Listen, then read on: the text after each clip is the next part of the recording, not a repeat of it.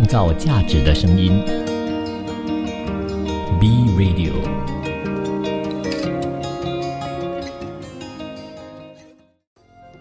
一种食材，一段人生，用食材铺成故事，以美味诉说人生。B Radio 食材人生，欢迎来到 B Radio， 我是主持人 Chef Dong， 感谢你收听食材人生。本期呢，我们的主题是市集的美食料理。市集，不知道你印象中的所谓的市集呢是什么样的一个模式？我先分享 Chef Dong 小时候的这个市集的印象好吗？比如呢，小时候我们在家乡的话呢，这个市集我们叫做巴萨马兰都是在晚上的时候他们才摆档。在我印象中呢，他们都会有琳琅满目的这一个产品，比如说家庭的这个日常用品，一些梳子啊、肥皂啊，这一些林林总总的都有。但是我最爱的还是什么玩具蛋对，这个市集也是有摆一些小孩子喜欢的这个玩具蛋。当然，随着年龄长大呢，对我来说，市集最棒的还是所谓的美食。我相信呢，如果你去到世界各地呢，各个国家、各个地方的话呢，最快的速度了解当地的风俗或者是一些的美食的习惯的话呢，你直接去当地的市集肯定是最棒的。还记得小时候我家乡的这个市集的话呢，他们就会有马来人跟这一个华人呢是基本上一起摆档，所以可能一边就是同一个区，一边是马来档口，一边是华人档口。华人档口它会有什么呢？比如一些传统的一些的美食或者是有些烧猪或者是有一些烧鸭之类的。然后呢，我最爱的就是我们所谓的这个月光饼月光饼有些人叫做月亮饼到底是什么呢？它最重要是它是用一个面糊做成一个饼皮，然后里面呢放了花生跟这个糖，还有一些的牛油，所以呢甜咸的口味又加上酥脆的外皮真的是特别的吸引我然后再来还有比较印象呢，就是有一些报纸的档口包子吃包的叉烧包然后呢还有一些的烧麦。还有一个呢，我最记得的就是肉丸，他把它染成红色的，然后拿去炸。这个肉丸呢，我到现在我都不了解它是怎么样的一个制作过程，但是我觉得特别的好吃，有一点感觉像那个烧麦，好像今天卖不完，它明天呢就是裹上一个脆浆，然后拿去炸的感觉。但是至今还没有人告诉我是怎么样做的，所以我还是不了解。但是有机会呢，可以去尝试一下，在沙捞越西部这一个地方，在这个市集。当然还有一些马来档口呢，他们会有一些炒米粉炒面就我们叫做经济米粉、经济面之类的，还有一些本地的这个所谓的 nasi lemak。但是我们的 nasi lemak 呢，有一点点特别的地方，就是我们呢里面就是一个饭，然后三巴加一颗蛋，然后那个三巴的辣度呢，跟吉隆坡的这个三巴的辣度呢又不同，但是这个是属于我们沙捞越的一个习俗这个美食的一个习惯做成。总之你一看到你就说这个就是沙捞越的饭。然后呢还有一些什么呢，就是可能有些烧烤沙爹牛肉沙爹、鸡肉沙爹，或者是烤鸡翅膀然后最特别的地方呢，我们还有什么？就是我们的这个烤鸡。烤鸡有什么特别的地方呢？我们的烤鸡呢，特别在什么地方？就是这个鸡它会把它染成红色，可能就是一些的色素，食用的色素把它染成红色，然后去烧烤。为什么呢？因为那个鸡呢颜色呢就比较呢烤出来的颜色比较好看，然后呢也没有这样血淋淋的感觉。还有呢烤这些鱼烤大鱼。所以这一个呢是我小时候印象中的这个所谓的市集，就是我们的巴萨马兰我们也可以叫做夜市。当然也有夜市，肯定也分为早市早市呢就是叫做巴萨巴基。我们的早市有什么呢？无免呢就是卖一些猪肉然后卖一些青菜卖一些鸡鸭之类的。然后呢，我们有一个早市呢，在沙劳越西部呢，我们应该叫做全马来西亚最大的市集吧，算是全马来西亚还是整个亚洲，我也不是太了解，你们可以上网看一下。但是我知道的是全马来西亚最大这个title，所以有知道的朋友可以去我的 IG 留言找学动，然后呢跟我分享一下，为什么说它是最大的市集呢？因为它里面呢有几百超过快要1000的这个档口在里面，这一些呢都是规划好的，然后呢他们就会在里面呢摆档口买菜啊，买鱼啊，买海鲜啊，买肉啊之类。但是你会觉得这样子不是很有竞争吗？大家都是卖相同的东西，那你就错了。市集呢最特别的地方呢，就是这一些所谓的老知己、老顾客，尤其是每天早上你到的时候，你会说，阿姨你好，叔叔你好，他们会说你爸爸没有来吗？爷爷没有来吗？公公最近还好吗？这个就是市集它特别的地方，就是很有朝气的一个地方。然后呢，可能呢你家3代都是在同一个档口买这个菜，对不对？会有这样子的感觉。当然里面还有一些特别的，就是我们有一些叫做橄榄啊，我们叫做大拜，在我们呢一个季节的时候呢，我们都会在里面卖，就是我们的沙拉越的特产大拜。然后还有一些特别的，我朋友看到了，就是告诉我，你们这里的卖鸡的很可爱嘞，他会把这个鸡用报纸把它绑起来，变成长长的一条这样子，露出那个鸡头。然后这个鸡呢，就是比如我们呢坐月子的时候要去人家家探望人家，就会买一只鸡这样子绑着，这样子拿着去好像很流行的这个时尚的包包一样所以这一个呢就是我们的一些的特点，这样至少鸡不会跑来跑去，买鸭也是一样的。当然除了这些以外呢，还是有很多的当地的一些的土产这边就不一一的说了，因为真的是太多了。当然这一个市集呢有分为2层，上面那一层呢就是美食，有市集肯定跟美食有关这些美食呢有什么呢？就是有这些所谓的咖啡档口在上面 ，kopi 店那个档口在上面。所以呢有什么呢？我们有我们的炒煮面福州人的炒煮面、炒粿条，或者是你早上你要喝一杯的咖啡或者是奶茶，都有这些茶档口，而且呢琳琅满目，真的是特别特别的多。而且呢会养成一个习惯，就是说我一定要去那个53号去吃，我要去这个19号去吃，为什么呢？因为是习惯了我要去那个林叔叔那边吃。你看这一个就是早市它特别的一个店，每一个人都有自家喜欢的这个档口跟美食，虽然美食呢大同小异当然也是有些是中午可以叫菜吃饭的，然后呢有些呢是早上吃一碗干盘面就可以饱肚的，然后呢还有我们这一个顶边糊还有这一些的炒面的之类的。当然还有除了这些以外呢，还有当地的一些的我们的马来糕点，或者是我们的华人糕点炸油条之类的东西。所以呢完完全全呢，你去一个巴沙巴基，去一个早市呢，这个市集基本上你都走完了。这一个呢对我来说呢，就是我印象中的这一个市集。但是为什么我们今天要分享这个市集美食呢？因为现在世界已经开始在转变了，市场也在转变，市集呢已经开始了这个升级的一个部分。怎么样升级法呢？就是有这个传统的市集买菜的、吃早餐的或者是这种传统的夜市，但是在这一边呢还会有什么新一代的这个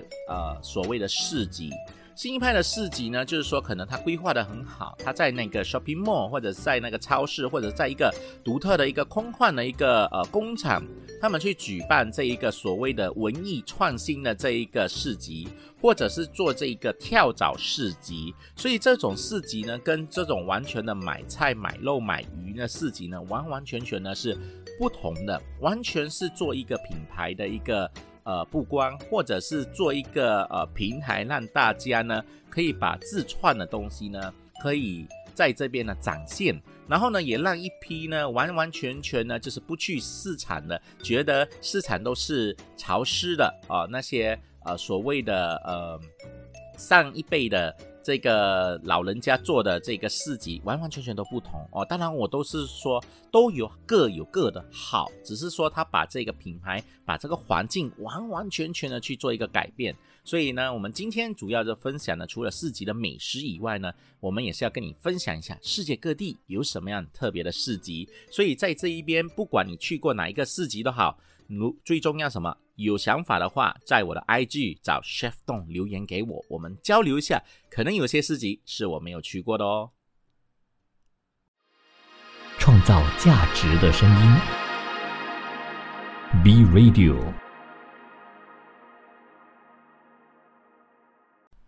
欢迎回到食材人生，我是主持人 Chef Dong。本期呢要跟你分享的主题是市集的美食料理。所以说起市集啊，基本上呢每一个地方都有，比如日本啊、台湾啊都有种种不同的这个市集。我们今天呢就把市集呢分成几种，一种呢就是所谓的创意市集。创意市集呢，主要也是一样的，指定在一个特定的地方展示售卖个人的原创手作作品和收藏品。有些的产品呢，可能就只有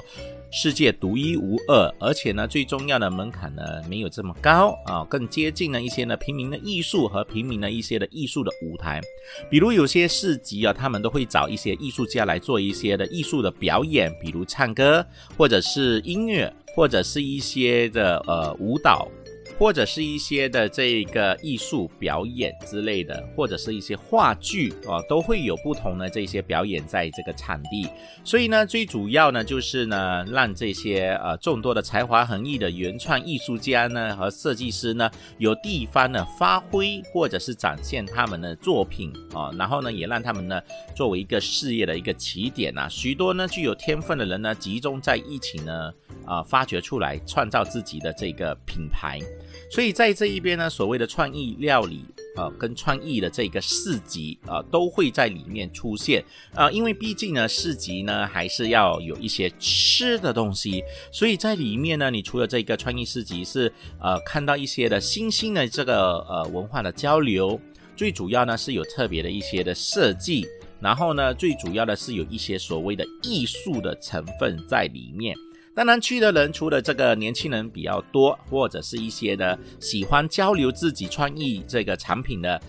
这个众人都会有去这个街头摆档的这个想法。所以呢，年轻人以很低的这个价格呢去租用这一个场地，或者是免费获取的这个摊位，买卖自己创意的这个作品呢，所以这个叫做创意市集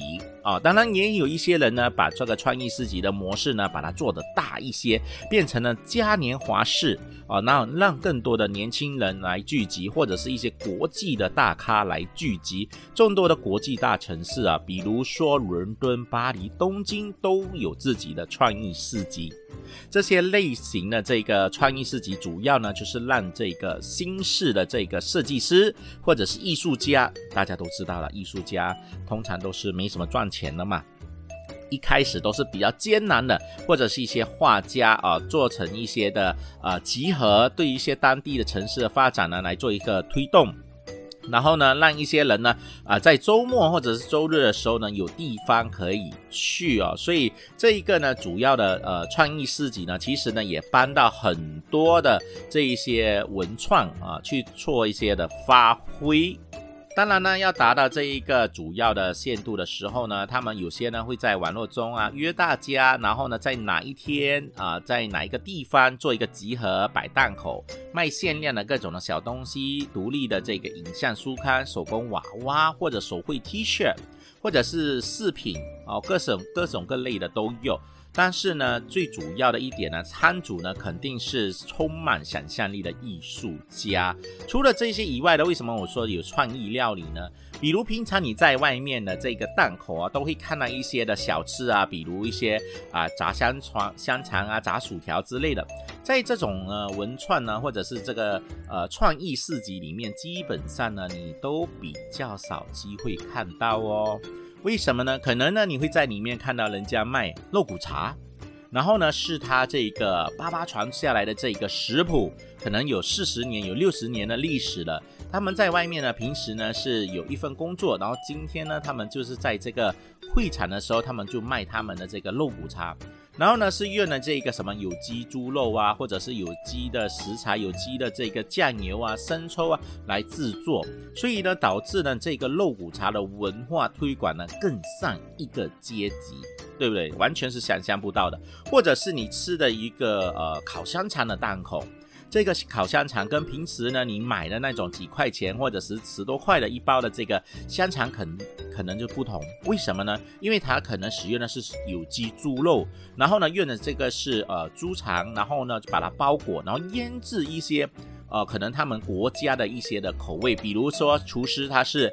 法国人，他做的这是法国的味道，厨师是意大利人，他做的是意大利的味道，所以呢也让你知道说这个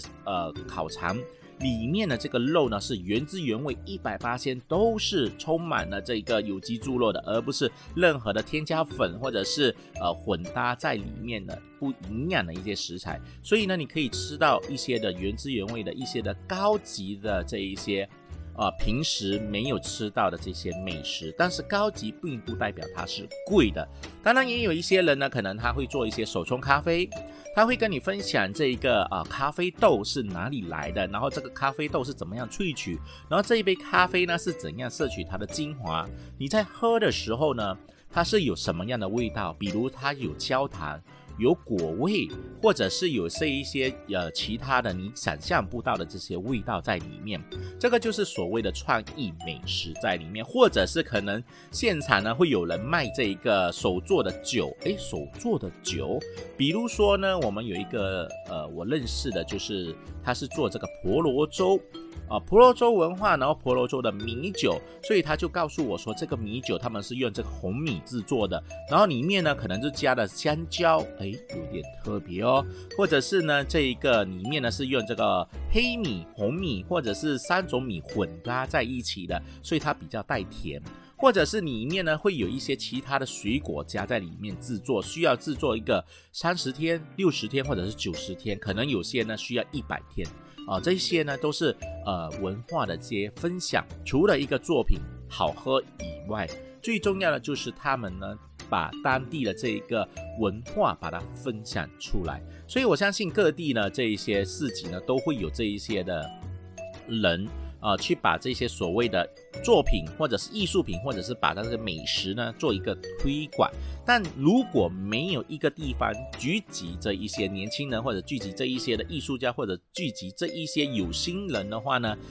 基本上呢我们平常人也是接触不到的，对不对？所以说到这一边，不知道你有没有想过要自己去做一些创意的市集呢？因为呢其实创意市集跟跳蚤市集是不同的，跟我们早上去买菜的早市的市集也是不同的。所以在里面可能呢有些人呢他们是有个人的收藏品，有他们的潮流服饰，然后呢最重要呢可能呢他们会播放音乐，或者说播放他们的电影，对不对？可能你在里面还会看到周星驰的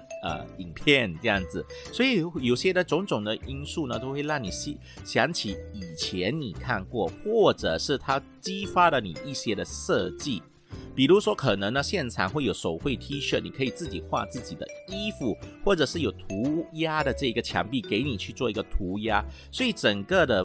氛围呢完完全全呢都是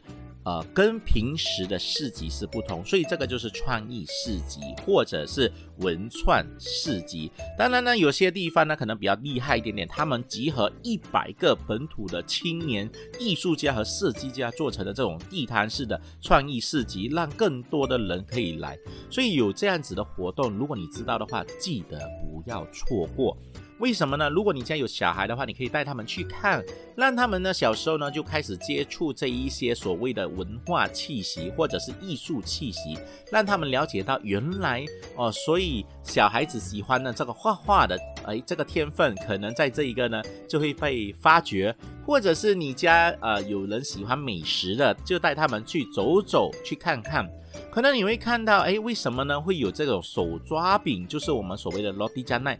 把它变成呢这一个三文治呢或者是你会去看到一些的美食，比如一些的烧饼，一些的中国式的烧饼，原来里面呢是可以放一些不同的食材。所以完完全全呢，他们不是按照呢传统的做法，而是在传统上面呢做一些的创意的分别。可能呢这个老板他本身呢就没有这个艺术的天分，但是他在美食上面呢就会有艺术的想法，所以添加一些不同的这个元素进去，跟大家作为一个结合。说起来我都想立刻的去。所以呢，如果你身边有这些活动的话，记得可以分享给我，去我的 IG 找 Chef Don， 然后留言给我，告诉我你是在哪里的，然后呢在这个地方是有这个市集，有这些东西你一定要吃。我觉得这一个是分享，是一件很开心的一件事情，而且呢是把这一个特别的地方，我们看不到的地方来作为一个分享，我觉得这是特别的开心，很棒的一件事情。所以在这边希望大家记得留言给我。创造价值的声音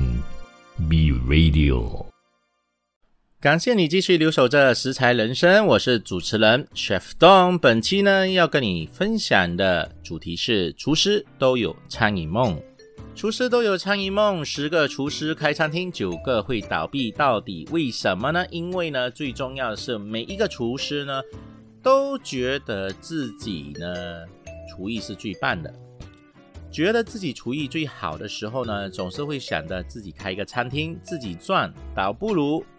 自己做老板嘛，对吗？跟人家打工没有出息，做老板才有机会呢发展。我相信10个里面都有这样子的想法，但其实呢，这个是最致命的一个梦想来的。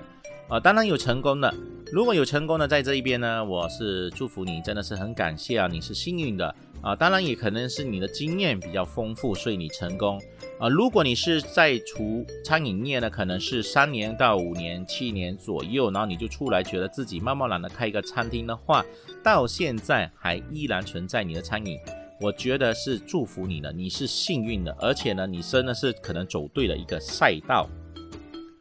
最重要的一个点呢，就是说很多人呢，厨师觉得自己煮东西是最棒的，一定呢是把最好的食材、最好的烹调方式用在这一个餐厅里面，最好的环境、最好的碟，所有东西都是要最好的。但是其实做生意呢，最重要的不是要最好，而是最好的利润。如果呢你不懂得控制这个所谓的利润的话呢，你再厉害都好，都会有亏损的一天，所以这个是最重要。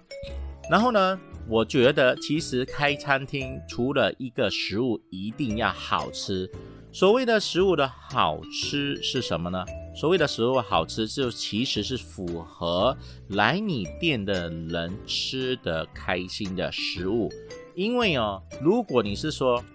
你在四川，然后呢你去煮海南鸡饭，可能四川的朋友觉得是不辣，无辣不欢，他就觉得不好吃。如果你在广东，可能呢你在广东你去煮这个麻辣，可能对于呢广东人来说呢，他会觉得太重口味。所以其实呢，如果你是要做烹饪的话，首先你一定要了解所谓的市场。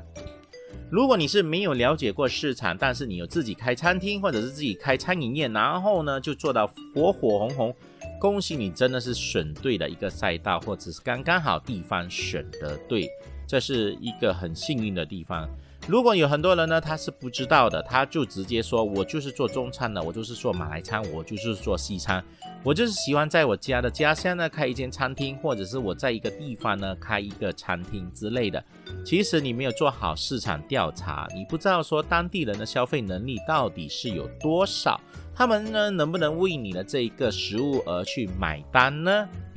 还是说你的食物的价格是优惠到每一天都能吃，但是你没有利润，只有一个做，但是做了之后又没有赚？还是说你的食物呢成本呢是他们呢1个月只能负担1次，或者分分钟1年只能来1次的这一个高额消费呢？这一些呢都是要跨进你的这个考虑里面。然后再来呢，就是说如果人家不知道你的店，以前我开餐厅的时候，我觉得食物好吃是最重要的，你要来就来，不要来就算，我的店就是我的店，我就是要有这么有个性，我就是做自己想要的。我跟你说，最后就是做一个坟墓给自己躺进去，真的。因为呢，如果你不懂得 marketing， 不懂得市场的话，比如市场调查你不懂，你卖的东西不符合当地或者是周围的人需要的话，这样子就没有人来你的店了。或者是市场推广，你不懂得用这个所谓的自媒体，你不懂得用这个线上的一些的 APP， 或者是一些的推广的模式，比如呢报纸、杂志，或者是一些的媒体的一些的分享。如果你真的都不懂这一些的话呢，我建议你先考虑好了之后再开餐厅，因为迟开好过早开，早开好过早关，对不对？所以呢，你宁愿慢一点点才开，思考清楚这一条路是不是你要的。然后呢，再来呢，像你说的，现在有很多人呢都想做老板，所以呢，你做了一个餐饮业出来，你请到人吗？如果请不到人的话，是不是你自己一个人独干在厨房里面做完呢？是不是你要的呢？或者是请回来的人，你是不是有这样子的能力去给他们工资？或者是你有这样子的技术可以教他们呢？这一些都是种种的一些的问题。因为有些厨师他会自己煮，他可以做得很厉害，但是他不会教人，他不是老师。所以呢，老师不一定厉害，但是他肯定是会教人。厨师他一定厉害，但未必会懂得教人。所以呢，现在呢，市场呢都已经慢慢在改变了。当然有很多人呢已经懂得怎么样去训练。就像我以前的师傅教我的时候呢，都是打跟骂这样子的话，你觉得现在的这个环境，我去培训一个学生或者是培训一个厨师出来，我能够用打跟骂吗？我跟你说是不可能的，因为他们是不能够的。但是你要懂得怎么教才是最重要的一个点，对不对？所以说，当然我们也希望说呢，厨师开餐厅是一件很开心的事情。所以其实市场上有些成功的厨师呢，他们开了餐厅呢，纯粹的有几个点。第一个点呢，他们有这一个资本家在后面支持他们，钱不是问题，最重要你开。第二呢，他本身已经有名气了。所谓的名气呢，就是可能他有参加过比赛，他有参加过很多的比赛，或者是他在餐饮业已经20多30年了啊，或者是呢他是某大集团的餐饮总监，然后现在出来自己开餐厅。所以呢，市场上呢很多人都知道他了，就算是商家也好啊，或者是媒体也好，都了解他了。所以他出来开呢，当然是没有问题。因为最重要是什么呢？这种呢专业的厨师，他也是可以找到一群专业的团队去做市场，去做 SOP， 去做那个 R&D。 所以呢，所有的东西呢都已经是形成一个团队，所以他肯定会成功。当然呢，他也是需要经历过这个时间的磨练、经验、人脉才有的。所以有时候我们不要看人家的好，我们要看人家呢在辛苦的过程中呢，到底用了多久的时间，这个才是最重点的为什么我今天要说这一个？因为我是身边有很多的厨师朋友呢，都开餐馆了，但是呢，都是因为呢技术很好，但是不懂得做市场，不懂得怎么样呢去招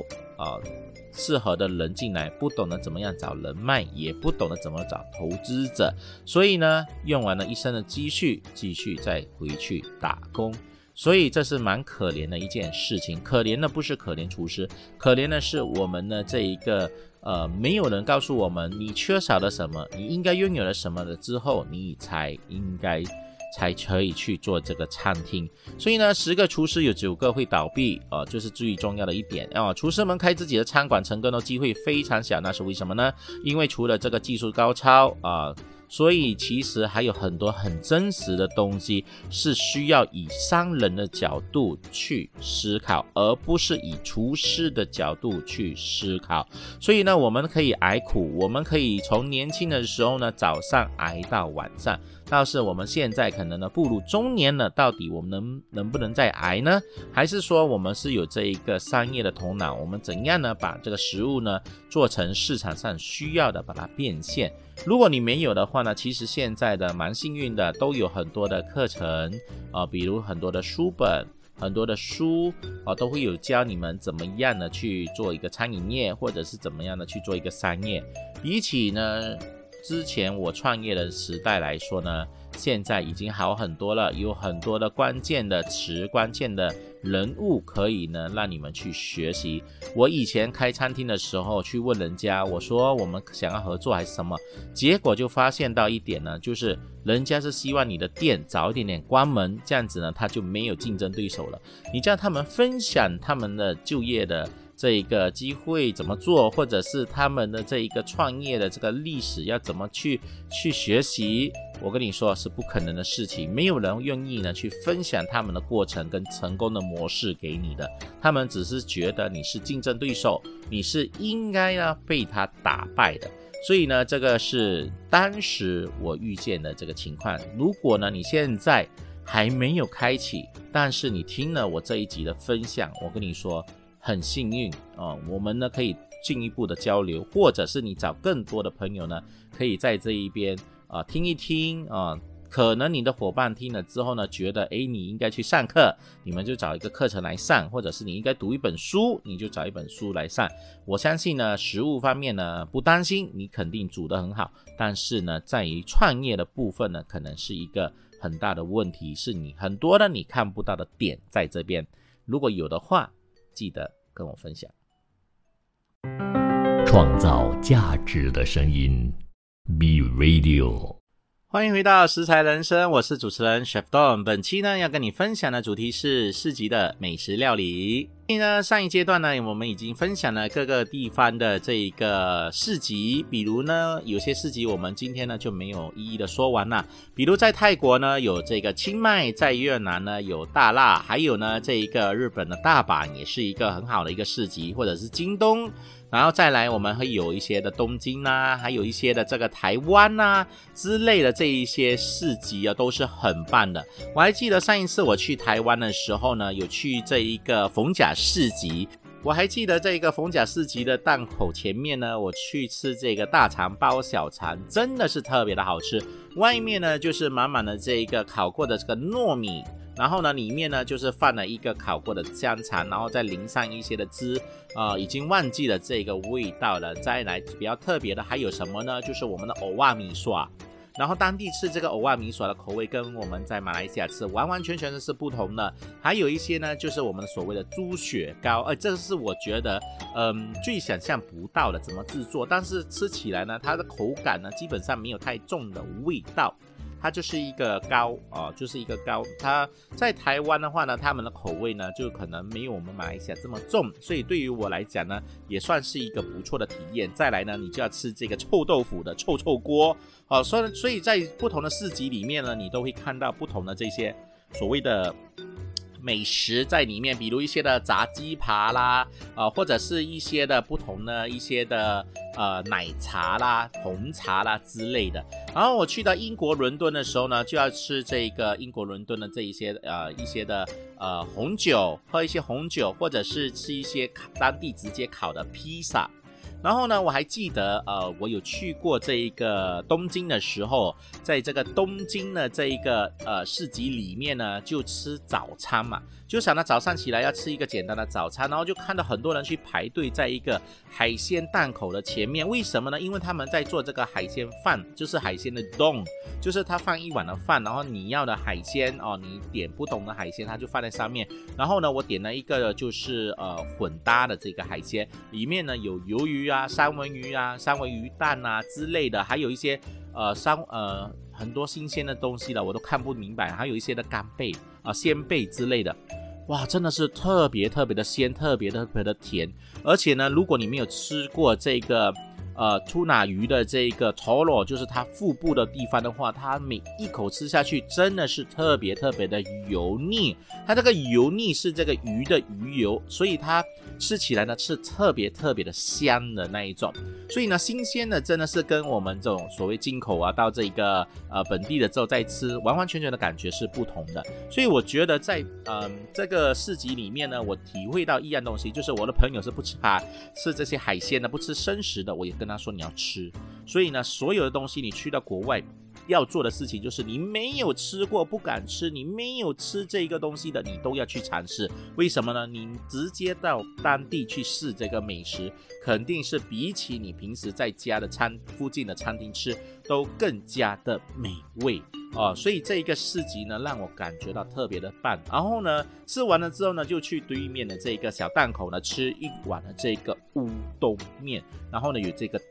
他们呢熬的这个柴鱼的汤，这个冷冷的天气里面喝这个哇，真的是特别的温馨。所以呢对于我来讲，我去市集就是喜欢看跟喜欢吃，所以吃是最大的一个幸福啦。所以不知道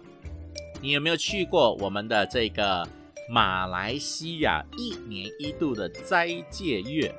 这个市集吗？对的，我们1年1度呢，因为我们是回教国嘛，所以我们的这个斋戒月的时候呢，董事会有举办这个市集，让大家买回家可以呢，就是吃晚餐。所以在一个市集里面呢，基本上有很多不同的美食，比如你一定要吃的第一个叫做 Roti John 听到的人都懂它是什么呢？它其实就是我们的这个热狗面包就是长的面包，热狗面包，把它对开了之后呢，然后呢去煎蛋。然后呢里面呢最重要的一点呢，就是会夹一些的肉碎加一个蛋，我们叫做 omelette 鸡蛋然后淋上这个 mayonnaise， 然后番茄酱、辣椒酱然后呢混搭来吃，就是 Ramly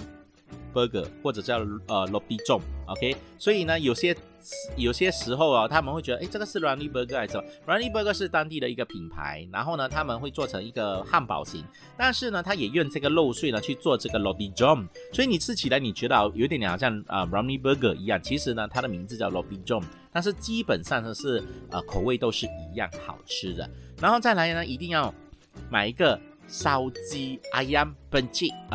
pencit OK。 所以 ayam pencit 呢也是这个所谓的马来的蕉叶烤鸡，主要来自呢吉兰丹州的马来传统料理啦。所以呢它最主要的是有特别的酱汁，把它腌制了过后呢，再插上这个辣椒蒜酱汁椰奶调制的，所以呢去烤这个鸡肉的时候，你吃起来呢一点都不会觉得它很干，而且这个风味是你完全没有尝试过的。再来一定要吃人鳗呢就是竹筒饭。竹筒呢它就会选一个竹筒，然后呢包一个这个香蕉叶，然后呢再把这个糯米放进去里面，放水然后去烧它，形成了一个竹筒饭。然后在这个斋戒月的时候呢，竹筒饭一定要吃，最重要的那个竹筒饭里面的那个糯米有加的椰奶和少许的盐，你吃的时候呢有这个椰奶的香味还有带咸，然后最重要的搭配这个什么所谓的冷丹鸡或者咖喱鸡来吃，真的是特别的好吃。当然除了这个以外呢，我们还可以喝一下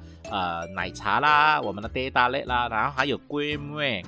呢就是马来传统的糕点。主要的做法呢就是除了这个有那种千层的彩色的或者是里面有放这个这个我们叫古拉马拉卡，就是马六甲椰糖然后呢有些呢也是做成好像昂古龟的那种形状所以呢都会有种种的。然后还有一个呢叫做兰花糯米糕布鲁呆呆布鲁呆呆特别的就是用那个蝶豆花的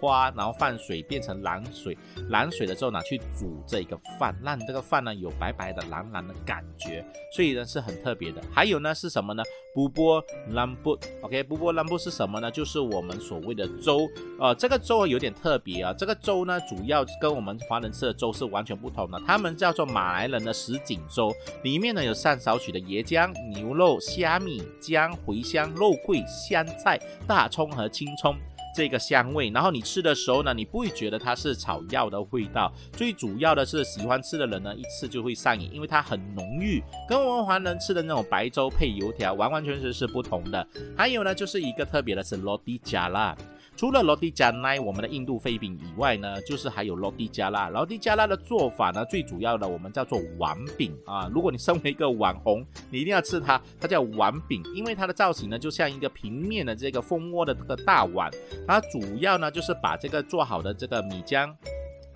混搭了这个黄姜粉变成黄色了之后呢，放在一个漏斗里面，漏斗有5个洞6个洞，然后呢就变成一个丝滑的这个线条，然后再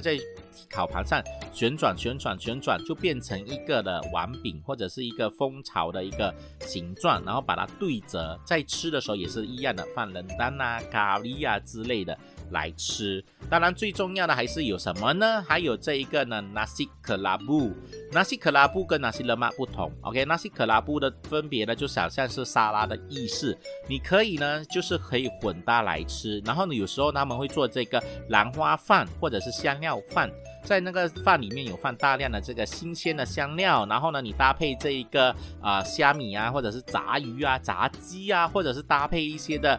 辣椒啊、酸辣辣大，然后呢跟这个虾饼一起吃，或者配一个咸蛋，是不是想起来都觉得特别的五彩缤纷？